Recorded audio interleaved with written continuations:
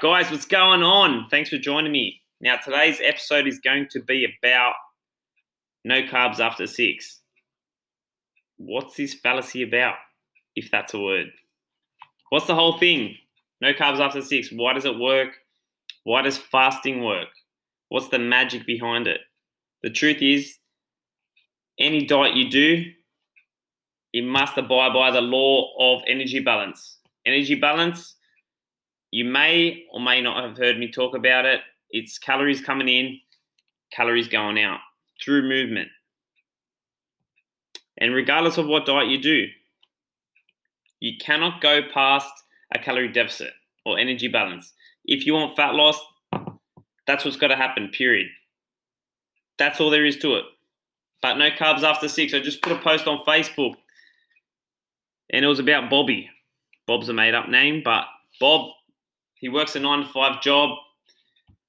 When he's going into work, he goes and gets his McDonald's breakfast because he's in a rush. So he gets his bacon and egg roll, his hot cakes, his orange juice or cappuccino, whatever you get, your hash brown, all that good stuff. He goes to work. He gets an hour break at 12 o'clock. He goes down to the cafe. He gets a focaccia. He might get a hamburger or whatever, or he might have a can of tuna.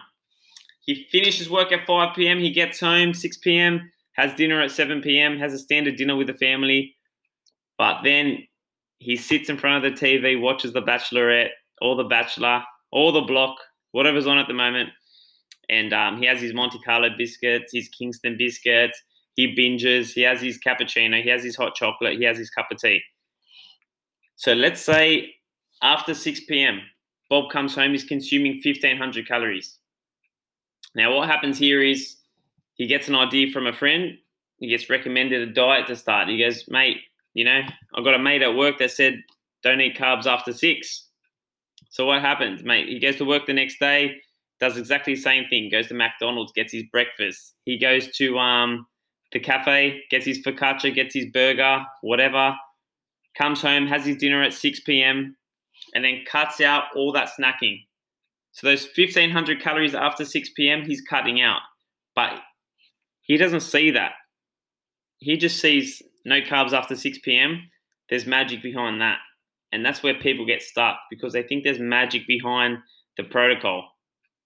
When the law of everything is energy balance, calories in, calories going out. And everyone is blinded by this because we're fascinated with carnivore diet, vegan. Let's look at a funnel. Now, at the bottom of the funnel is energy balance, calories coming in, food, and movement. So if we move more, eat less to keep things simple, you're going to lose weight. Now, that's the bottom of the funnel. Now, how you get to that funnel? Through keto, intermittent fasting, no carbs after 6, vegan, whatever that diet is, you must abide by calories. So if you have no carbs after 6, but you eat 5,000 calories throughout the day, doesn't matter if you cut out carbs after 6 because you've eaten more than you should throughout the day. The reason why no carbs after 6 works is because when people go breakfast, lunch, dinner, and they might be late night snackers, they're cutting out a big portion of their calories before bed. But if they're a binger, if they're, for example, working from home and they're eating all these calories throughout the day and then it gets to 6 p.m. and they're already stuffed because they've crammed everything in, well then they're not going to lose weight regardless of what they do after 6 p.m. So we need to start looking at energy balance. And it doesn't matter the approach you take. If you cut out, or for example, with intermittent fasting, people say insulin. That's a big thing.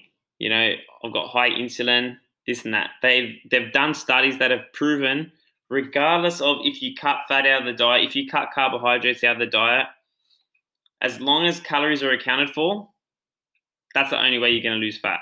It does not matter if your insulin's high or low or whatever happens. If you want fat loss, calories must be accounted for. And then your insulin will come down with fat loss. Fat loss will fix a lot of your problems. Now, I'm not saying everything, because there are some people that need to do the opposite. they've got a lot of stress in their lives, and I've worked with them in the past. I still do now, and they may need to eat more. They might need to reverse back up. They might need to sleep more, get more sunlight. There's other things, but for the majority of people who have not done diet after diet in the past, or have not got high stress in their lives, or are sleeping good, it's a simple equation. Calories in, calories out, get your steps in, resistance train, eat enough protein, eat enough fiber. Now, I just want to hit you with a few little hacks I took down. Now, we've got to focus on sustainability. When it comes to your diet, it's got to be sustainable. So whichever approach you take, some people think I'm biased by going high carbs. Now, I don't care what approach you take. I just want you to sustain it for life. Like, I don't want to see you go down the path that I went down, where I was like, whatever diet the guy I looked up to was doing, I took it as gospel, and I was like, this is the only way to get there. There's a million ways to get there. So find your approach. If it's fasting, if it's keto, if it's high carb, good. Stick with that. And do it for life. Eliminate labels from foods. There's no good or bad foods. Get rid of that. Break the old patterns. Just please, guys, get rid of everything you heard yesterday. Start fresh today. And just ignore good and bad foods. Don't put a label on them. And just start tracking your calorie intake. Or just start being more conscious of what you're consuming. Or when you're consuming it. For example, the binging late at night. Or that kind of stuff. Don't judge yourself. Don't get down on yourself for a bad day. That's what ruins people. And I think identity is a big part of nutrition. You feel like a fraud if you're getting fit. If you're getting lean. Well, I felt this personally. I know a lot of clients have come to me on the side and said this. When they've lost weight, they've had people saying, you're too skinny, blah, blah, blah. But the truth is, you deserve it. If you achieve fat loss, you don't have to be this certain way all your life. Your identity, your inner game, that's more important than anything, because if you don't believe you deserve the fat loss, you're going to burn it to the floor. It's like, that's why all these millionaires, for example, they win the lotto and they burn it to the ground in a year because they don't believe they deserve to be rich. Mike Tyson, he made all this money. He said it himself.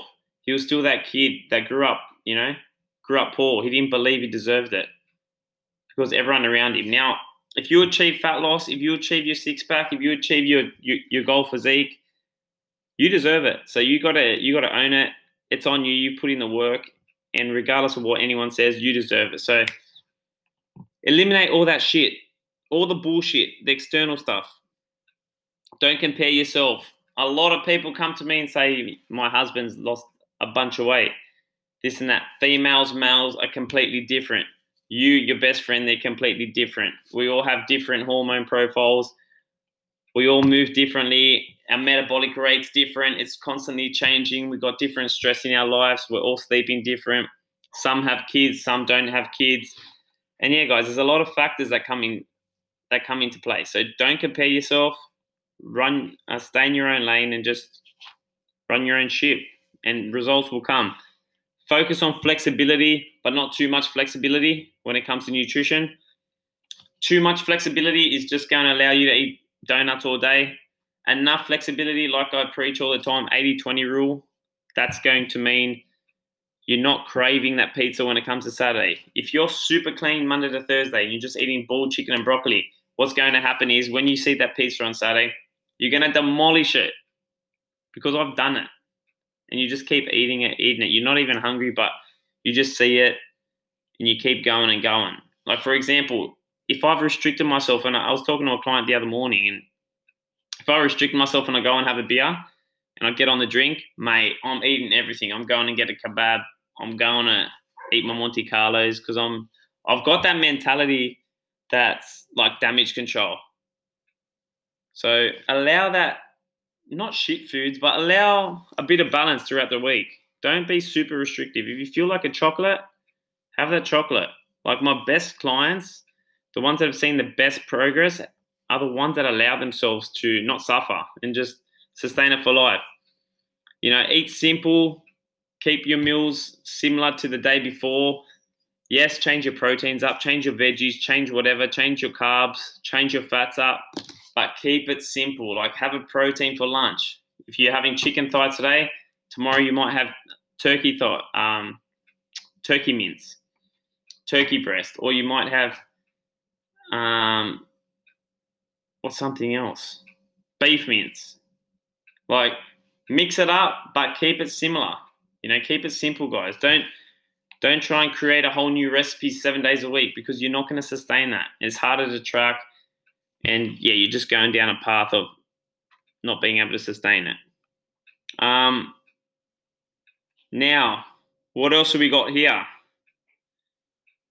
Oh, another hack that I like to that I've taken down. Now, if you're going out to a restaurant, or you might have a christening, I know during this COVID time, it's a bit hard. We haven't got many events happening, but if you're going out with friends and you're going to have a big lunch, this is when I recommend fasting. So, for example, for breakfast, skip on your breakfast, fast until lunch, and enjoy that meal. Or if you feel like you cannot wait until lunch, have a high fiber meal, which is veggies or fruit like blueberries, strawberries, dark green veggies, your broccolis, all that kind of good stuff, your kale, spinach, blah, blah, blah. Have high fiber, have a high protein meal. The reason why is because thermic effect of food. They've got a high thermic effect of food, meaning they're going to keep you fuller for longer. And the more fiber, the more protein you have in your diet, the more calories they burn in digestion. That's thermic effect of food. So that's going to keep you full. It's not going to allow you to have a huge volume or a large amount of calories. And then you can go and enjoy your lunch. But where people go wrong is they have a huge breakfast. They have their pancakes for breakfast. They have, their liquid juices, and then they go and have their lunch with friends. They have a few drinks, and before you know it, they've consumed so many calories in that day. So that's another thing. Pre-plan ahead of time. If you're going out and have a pizza, let's say I'm going out for pizza tonight, what I'm going to do right now is I'm going to jump into my food diary on MyFitnessPal. I'm going to log that pizza tonight, and then I'm going to pre-plan my lunch and breakfast to make up for it. I'm going to say, all right, I've only got this many amount of calories, say 300 calories for lunch, and then I'm going to save that 800,000 calories for tonight to have a beer and a pizza. So pre-planning, it's the biggest thing. I don't even think I've even recommended it for people to meal prep. I just say pre-log, and it makes such a difference. If you know what's coming in, if you know where you're going, you can't stop someone that knows where they're going. That's the truth. So if you pre-log, prepare yourself, things will happen. And real simple. Pick out what you like ahead of time. Pre-plan, even if it's today, if it's tomorrow, if it's on Saturday, do it today. Because if you know what's coming then, you can even have a lower day today. Let's say I've got to hit 2,000 calories. That's my deficit. Well, it's actually 2,400 calories at the moment. So let's roll with that. So let's say I'm having a big one on Saturday, which I am.